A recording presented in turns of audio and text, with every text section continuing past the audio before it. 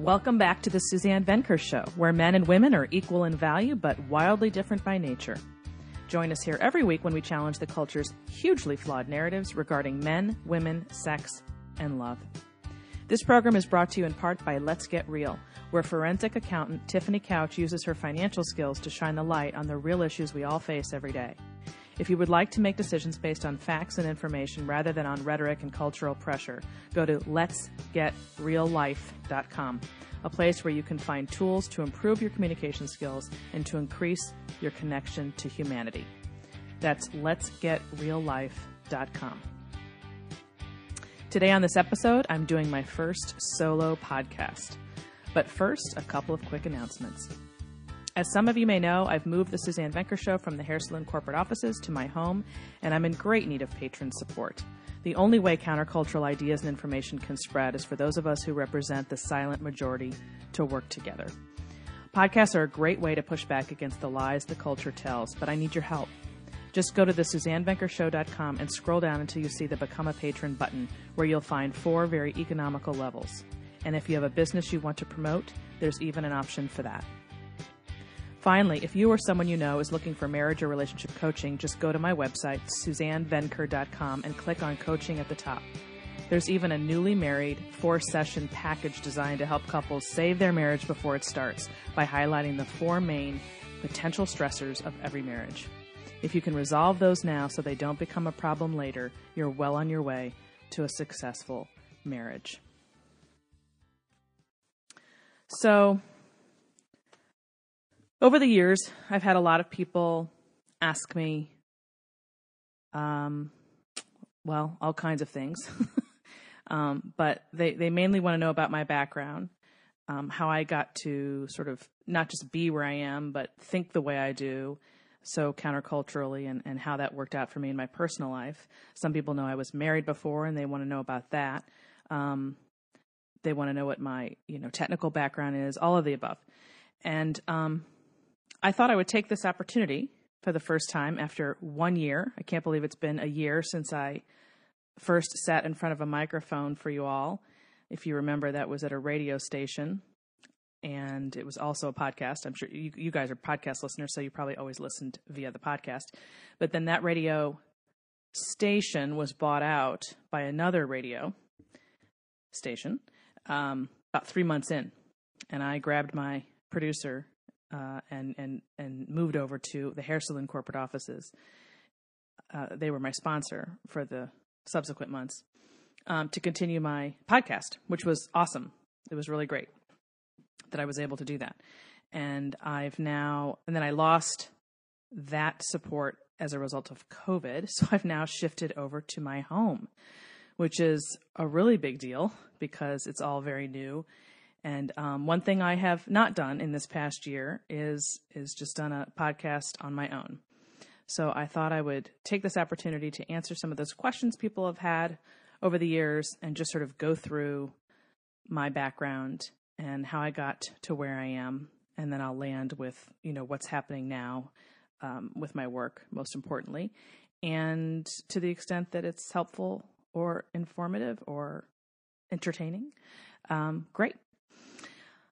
So, I think one of the things that makes me unique or different from my contemporaries is that I had a very unusual mother.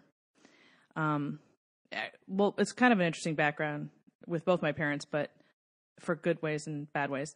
But as far as the way I think, I'd have to say, that they're being so different from most people their age as well had a big effect on me. So my mom was, she was born in 1930. My dad was born in 1922. They are both now gone. And they both had MBAs. She became a stockbroker it was in the 60s. And actually that's how they met. My father was a CPA and my mother was a stockbroker. And so money-wise, I had a leg up there too because they were very, very, very frugal, or at least my mother was. My dad was too, but he probably would have spent more had he been allowed, which is another conversation. But she grew up in the Great Depression. Well, I mean, they both did, but she was much more dramatically affected by it than he was. And so she actually kind of had, I mean, there's a name for what she was. They call it an underspender. She actually really literally could not spend money. It never went away. So they were pretty good at managing it, and not so much spending it, although maybe that is good. At any rate, so she did that for a number of years. She was basically in the workforce for, all told, maybe 15 years, at a time when all of her contemporaries, of course, were getting married and having babies, and more babies than she had. She just had 2, my sister and me. So she ended up quitting when my sister was 5 and I was 3. And I grew up hearing, or at least getting the message, whether it was, stated outright or just I gleaned it from her modeling, that, anybody can do anything they want to do in this country, male or female. You just have to want it and do the work, and there you go. Now, at the same time, I also got the message that family was number one and the most important thing. And number 2, there's only so many hours in the day and you can only do so much. So the whole idea that I would, grow up and either become a mother or become some hard-nosed career woman was just it never even entered my brain. I was always going to do some form of both, but being a mom came first. That's it, and so that what that did was set me on a journey of preparing and mapping out a life that would allow me to move in and out of the workforce as the needs of my kids change and as my life changed, because a woman's life has seasons, and depending on how many children you want and what it is that you want to do professionally, you're going to have to make some concessions. So, I guess when I think about that particular topic, because that's the very first book I ever wrote, it was tackling that issue of balancing work and family and the fallout of that, and how to manage that and have a life that actually works, that is not filled with guilt and stress, which mine was not. And I stand by the fact that I had a leg up in the way I thought. And so I started mapping that out way early in the game, like at 18. And when I was in college, I was talking about balancing those two things, when in college people don't really talk about that. So you have to be comfortable sort of being different from the people around you, and taking some flack, I guess, which isn't a problem for me, but might be for some other people. But you don't have to share what I don't know. I mean, I guess if you're making decisions, it's kind of obvious, it's going to come up. But at any rate, so when it comes to that topic, that's what made me different from a lot of other women my age. And so I didn't fall for that. I wasn't somebody who was a feminist at one point and then changed my tune. I never fell for it from the get-go, because that whole mentality is mired in victimhood.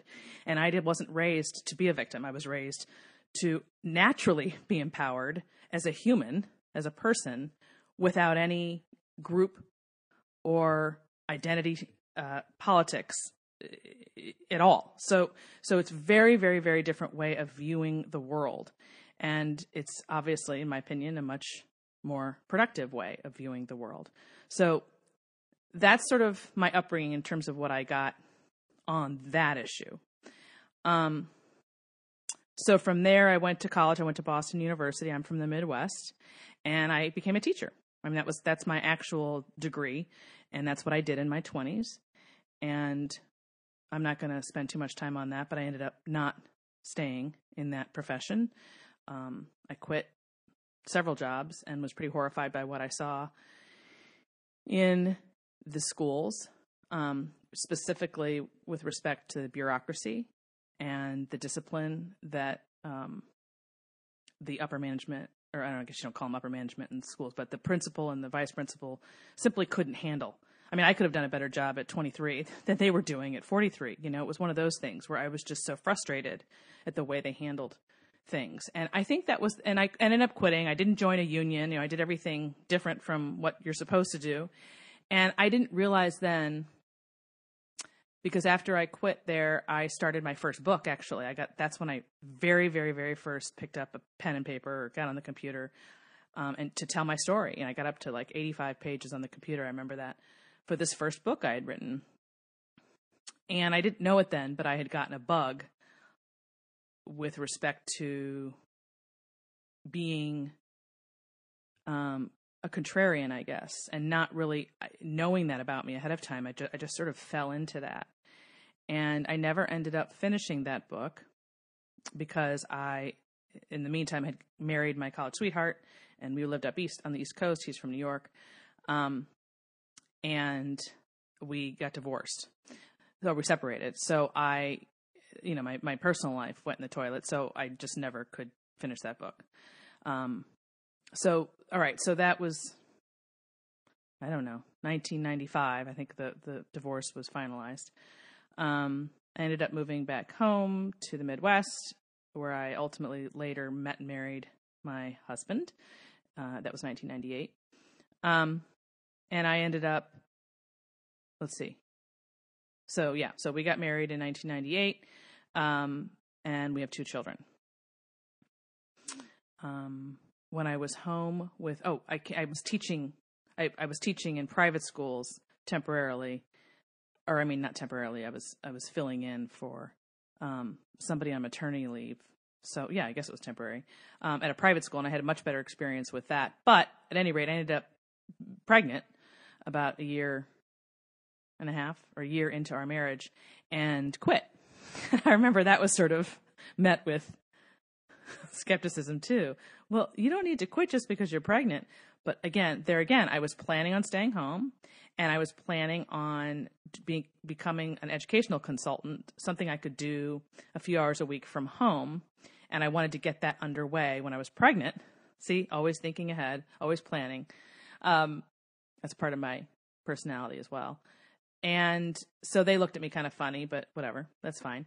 So I went home and sort of got that underway and did tutoring and consulting. And then somehow that shifted over to my first book again. I started to write when my oldest was asleep. So I was basically at home, just with one baby. My husband was at work, and I was a full-time mom. And then when she was sleeping, I sat at the computer, essentially, and wrote my first book. So before I move forward, just a quick word on my first marriage, because so many people are interested in that. The upshot, I mean, I've never talked about this ever publicly, so bear with me here. At the end of the day, he and I did not share the same values and priorities. And I knew that going in, which is why I feel so strongly about helping other young women get this right. But I thought I could change him. I thought I could love him into submission, so to speak. Like, in other words, I was from the Midwest. He was from the East Coast. He was very, very, very career focused, to a degree where family was sort of an afterthought. And the idea of moving away from Manhattan was just not an option. That's where he was going to be, and if I wanted to be with him, that's where I had to live. And so just a real clash of values that became, it was clear somewhat before, but it was abundantly clear in the 2 or 3 years after we married, because some things occurred that sort of solidified that. So, that's really it in a nutshell, is that we didn't share the same values and priorities. We wanted different things, but it didn't have anything to do with how we felt about each other. And I think that's where it gets really tricky when you're young, because everything's about love, love, love, love. And this idea that it's going to carry you through. But of course it isn't. It isn't enough. Love is not enough. It's never enough. You've got to have other things in place. So it was sort of a lesson in trying to force a relationship to exist based solely on love, really. Thinking that, again, you can love them into submission. And I think he felt the same way, loving me into submission about, living up there and living a different kind of lifestyle than I wanted, and so on and so forth. But at any rate, so that's that's the gist of what happened there. So when I wrote my first book, when I sat down to write my first book, it was on this whole issue. In fact, I called it was on the issue of work and family and what children need and where motherhood is going to eventually take over in a woman's life to such a degree that, whatever she was doing before, either pales in comparison or just seems insurmountable as far as being able to continue on as life was before. And I think that's something that people learn the hard way. They don't realize that the life you're living pre-kid is not in any way manageable post-kid. And going back to what I said about my upbringing, I think I had a leg up because I knew this because I had watched my mother. I didn't watch her. I heard about her having been a stockbroker, and my sister and I were home with essentially a nanny for those first few years. And it was hell for her for 1,000 different reasons. And she ended up telling me, there's just no way to do this at the same time. Something has to give, and the kids need you, and that's it. So figure it out. So because I had this mom who did this at a time when women didn't, I knew this. I don't think a lot of people understand how dramatically their lives are going to change. And I don't think they understand children's needs at all. And I just happened to have a leg up there as well because I was, I was an education major, and I spent time studying daycare and studying, the child development in school. So this was my field as well. So that was never in question how I was going to be living my life post kid. So, okay. So I have her, and I started to write a book, I did write a book, but I titled it The Work of Motherhood. Now, this is where things get interesting as far as the media and publishing and sort of what spiraled from that point on for me professionally. So I wrote this book called The Work of Motherhood, and I had so many rejections you cannot even believe, or maybe you can.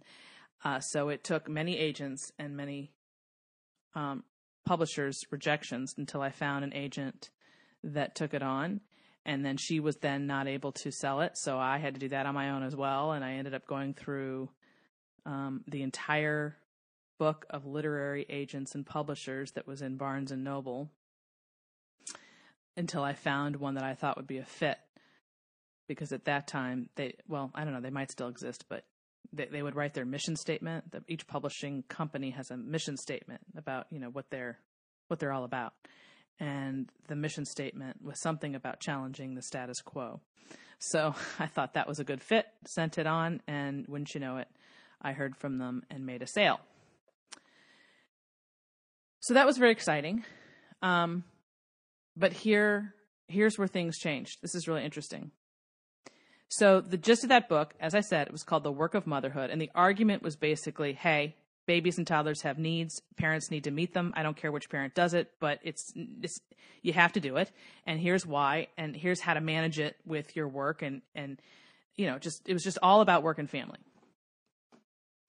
But from a decidedly different lens than you hear in the media, in the culture, for sure. So my then publisher, who I'm no longer with because they don't exist.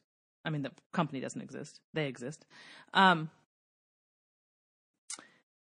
Changed the title.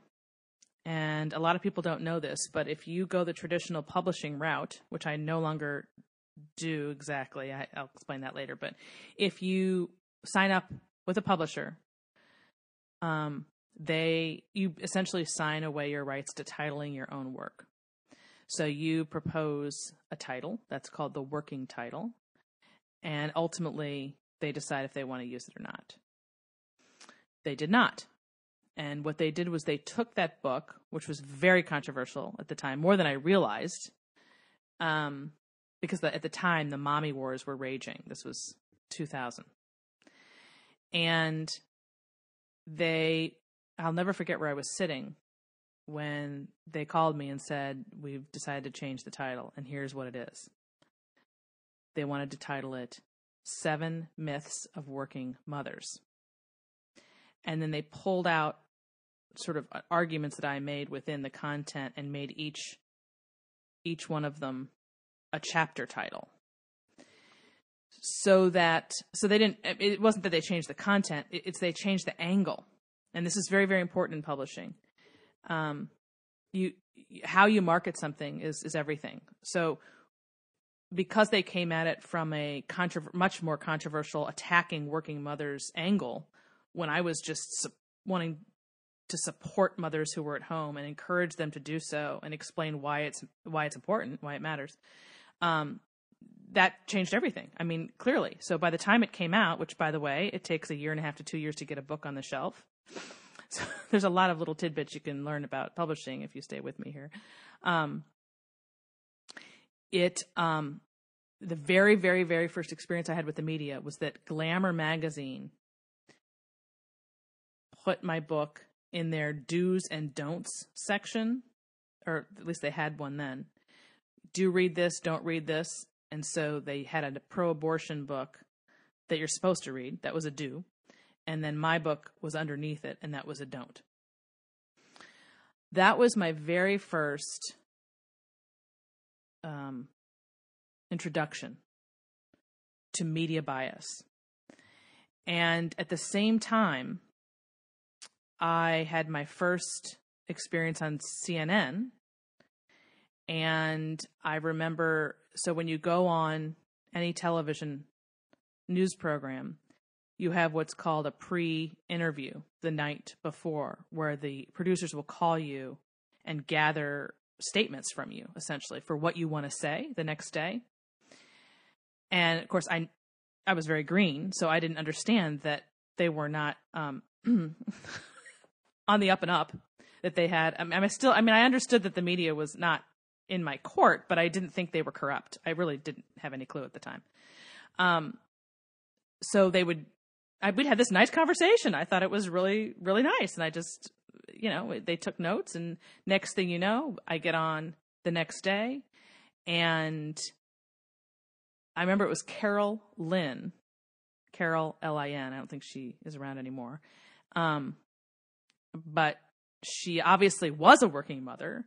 So to then interview someone whose book looks like it's going on the attack, obviously that's not going to go well, right?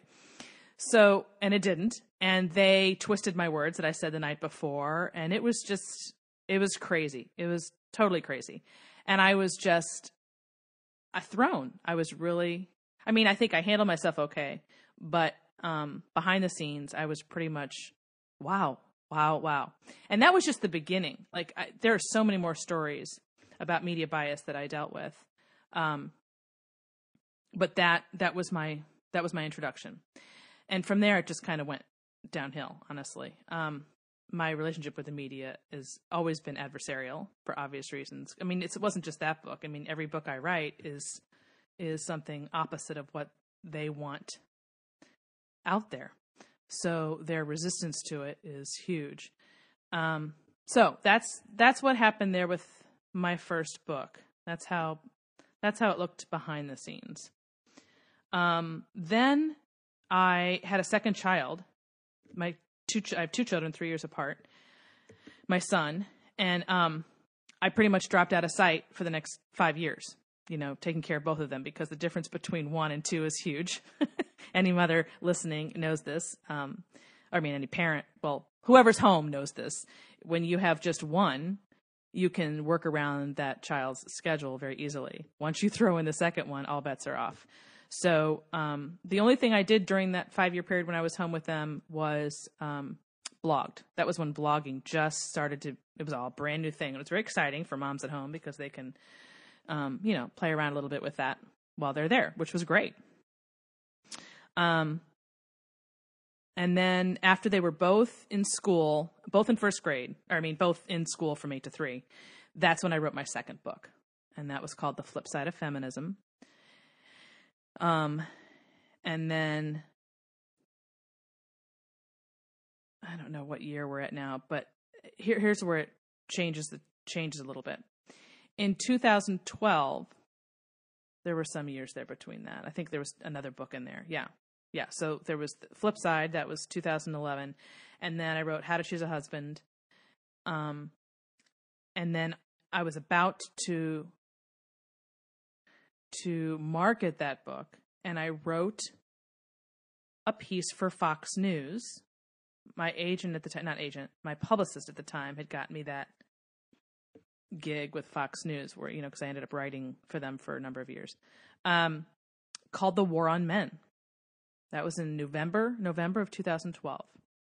And it was in preparation for my book that was coming out that February, a couple months later.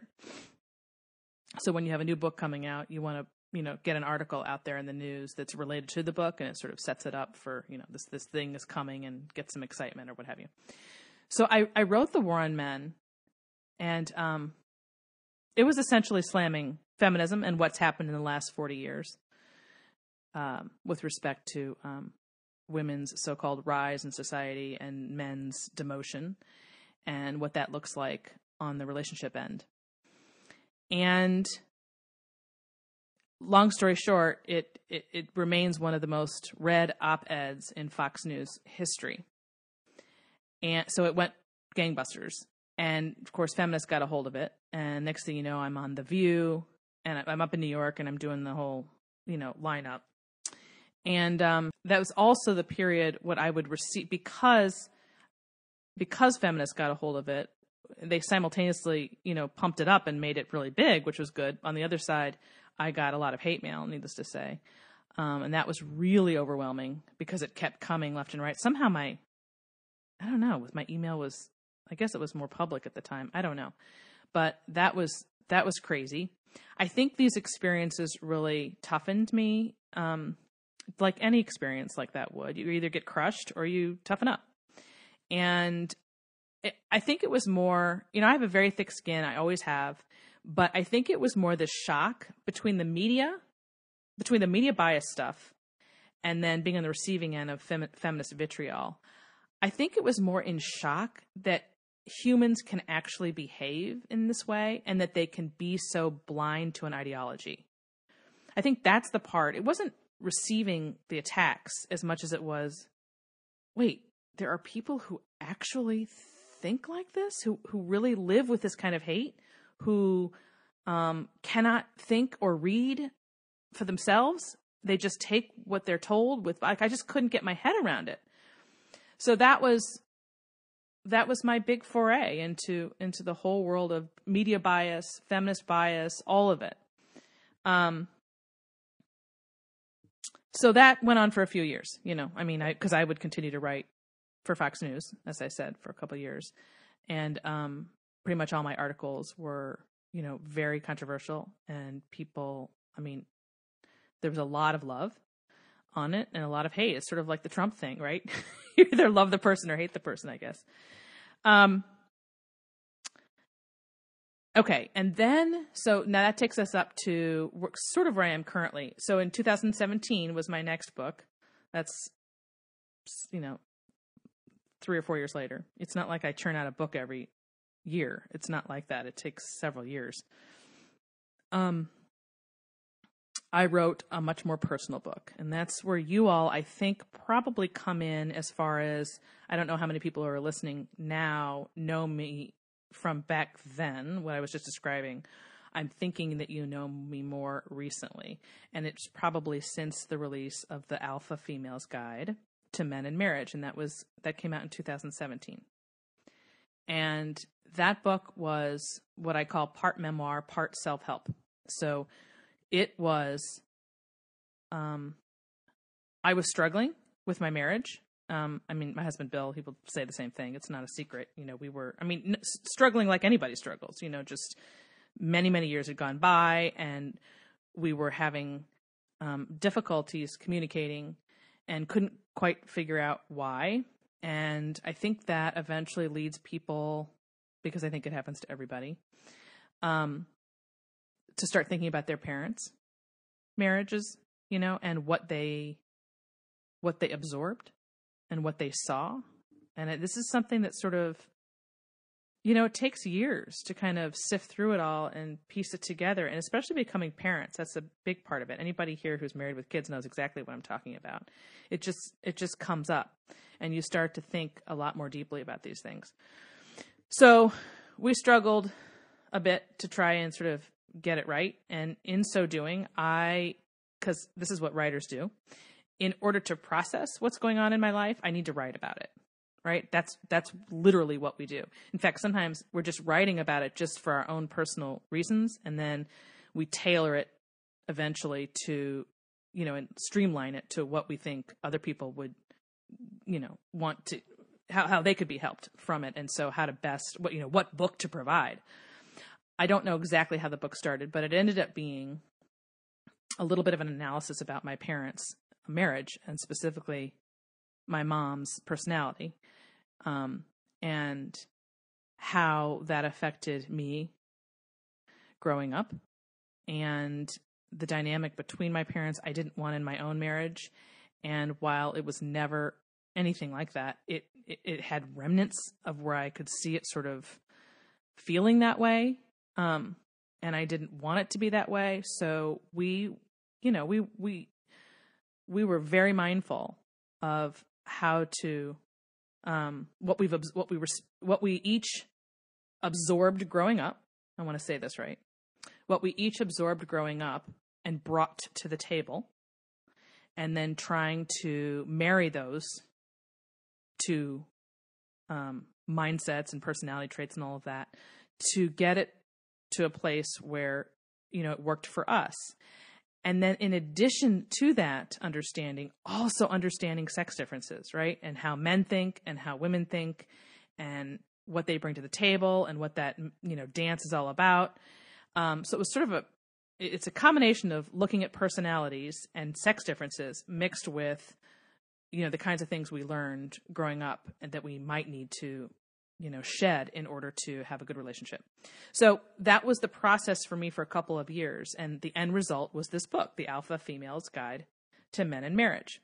And I basically applied what I learned in an attempt to help other people who could relate. I mean, that's pretty much it in a nutshell. So that kind of, ever since The War on Men and then the subsequent book, The Alpha Females, that's what pushed me into the marriage and relationship strictly, into that territory, away from the whole motherhood thing, after I'd spent many years on that. So I've been sort of happily ensconced in this domain for a number of years now. And then I eventually got certified as a coach, which I'm going to come back to. Some people have asked some questions that I've collected, and I'm going to answer a question about that in a moment. So that leads us to where we are now. Publishing has changed dramatically over the last 20 years, and I'm now I love my publisher, but the whole industry has changed dramatically. And at any rate, I've just begun, I have a new shop page on my site, SuzanneVenker.com, that is fun and exciting for me because I've never self-published anything. I've always been traditionally published. And I've decided to go out on my own with some ebooks that are shorter, cheaper, not on Amazon, not with a publishing company. You can just go to my site and get them. And I'm enjoying this very much. It's a completely different animal. I don't have an editor. I do everything myself. It's very empowering. It's very great. So that's where my focus is now, is, churning out those ebooks that are related to the podcast and the coaching that I do. So it's sort of like putting on paper what I'm working on with couples, so that all of these things go together. What I talk about in the podcast, what I do in my coaching business, and then what I write about on these ebooks all sort of come together to help people have, of course, better marriages, stronger marriages. So that's the trajectory. And that takes us to where I am right now with this podcast, which is how I started this episode is explaining that this has been going on for about a year. And that's my story. When you got married, things were perfect. You were both in love and life was good. Then somewhere along the line, everything changed. She changed, or maybe he did. Either which way, now your relationship feels well, hard. I coach husbands and wives who feel lonely, disrespected, or misunderstood in their relationship. So many women today are desperate for their husbands to step up to the plate, to make a decision and to stick to it, to lead rather than to follow. Ladies, you have the power to make it happen. Men respond best to women who are grounded in their feminine core. As for husbands, so many of them want their wives to stop nagging and to just trust them, to smile more and to complain less, to look at them the way they did when they were first dating. Men, you have the power to make it happen. Women respond best to men who are grounded in their masculine core. The secret to lasting love rests in the masculine-feminine dance. Once you master it, your relationship will no longer be difficult. You'll be moving with the biological tide rather than against it, and that makes marriage smooth sailing. If you're struggling in your relationship, if you feel frustrated or alone, I can help. Just go to SuzanneVenker.com, that's SuzanneVenker.com, and click on the coaching button at the top. Don't wait another minute to acquire the mindset you need to find love and to sustain it. It's so much easier than you think. That's SuzanneVenker.com. Okay, so I have a couple of questions here. I hope that was quick enough. I didn't bore you to tears. I have a couple of questions here from some readers that I collected ahead of time when I told them I was going to be doing this solo podcast. This is one. How did your perspective affect how you raised your daughter? And have you been able to instill in her, or rather has she adopted her own value of these countercultural views? That's from Johanna. Johanna. So, that's a great question. The short answer is, obviously it's everything. My perspective completely colored my parenting. Fortunately, my husband and I are on the exact same page. And so we have taught our children exactly what we believe. As all parents, that's the only thing you can do. You're not going to teach them something you don't believe. So you model it and you discuss it, or at least we do, in great detail. And because of what I do for a living, my kids got, and my daughter especially, had such a different upbringing than her friends did. She knows so much more about how things work that their friends wouldn't know. Well, for example, so media bias, and understanding that everything that you're receiving is just a headline, and that it doesn't mean anything. And when you're young, you're very emotional and you tend to believe that stuff. Because of the way she's been raised, she knows that's bogus. Now, here's what's interesting. And yes, to answer your question, she very much is following in my footsteps in terms of mapping out of life, where being a mom is front and center. And interestingly enough, she's also majoring in education, going to be an elementary school teacher. But here's the thing that's interesting about her. Even though she's in agreement for the most part about, these general ideas, I don't mean we're in agreement politically on everything, because she's, 20. And when you're 20, well, anyway, that's another conversation. So she doesn't like conflict. I mean, she's not a conflict avoidant, but she doesn't want to walk in to the storm, right, and get on her soapbox the way I do. She has zero desire whatsoever to be on her soapbox. So even though she's privately in agreement and is constructing her life in that way, she never discusses it, to the point where her friends barely know what I do. I mean, they do, but she just doesn't like to talk about it.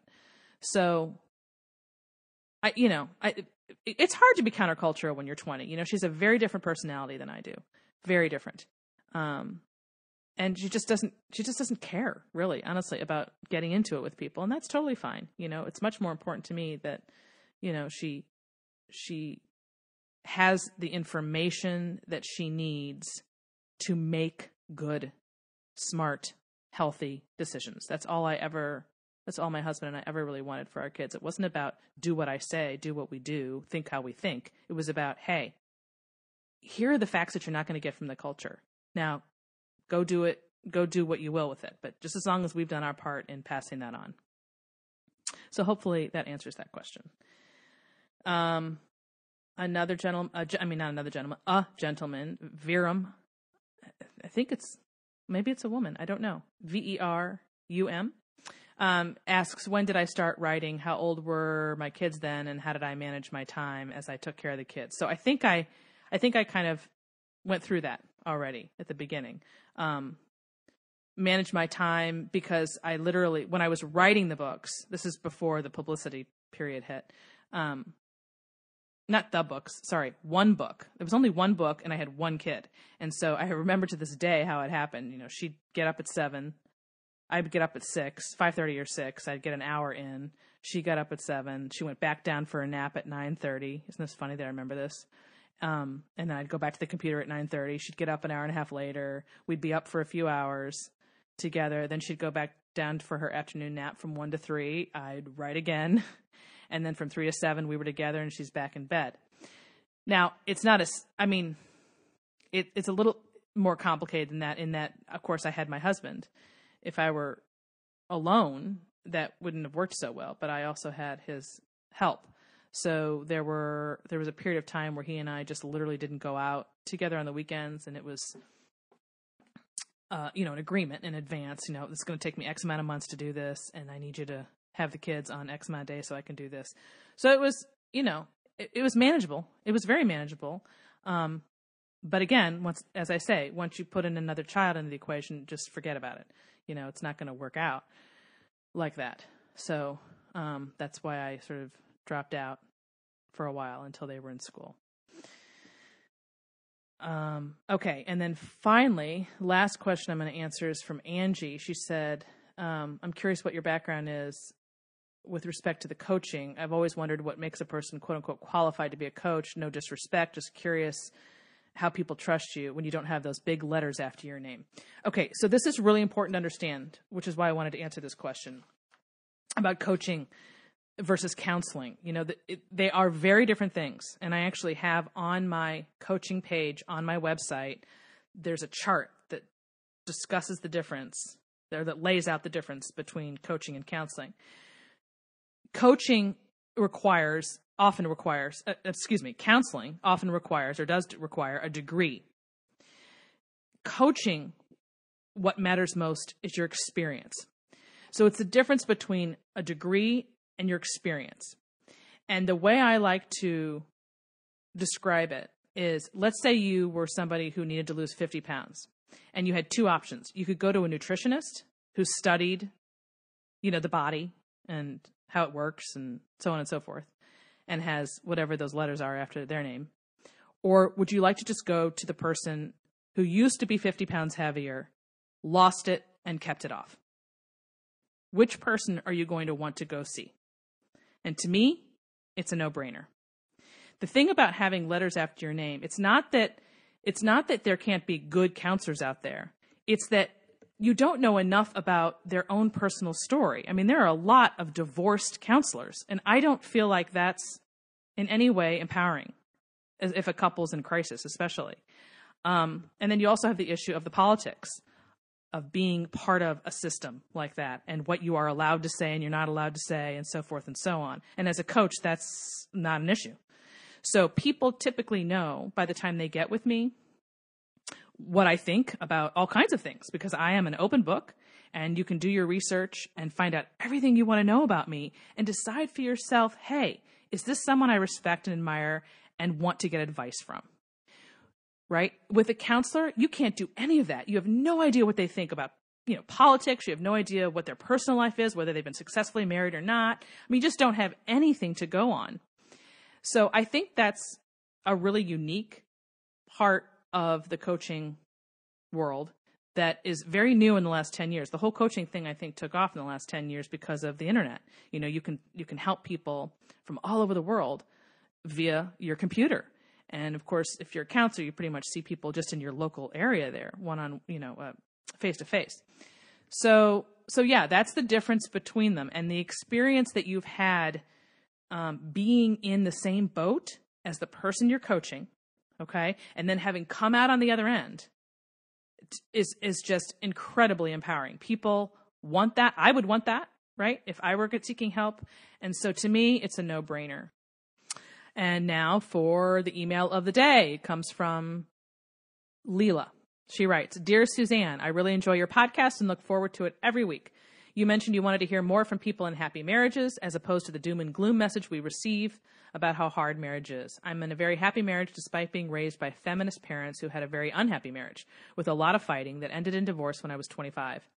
Even as a child in their home, I couldn't understand why they were so selfish and fought in such immature ways. When I turned 18, I decided to reject feminism and embrace traditional gender roles. I got married at age 25 to a wonderful man, and we have such a great time. We both believe strongly in femininity and masculinity and get along so well and almost never fight. I allow him to be a man, and I refuse to nag him as my mother did. Thank you so much for your show. You're doing a very important thing.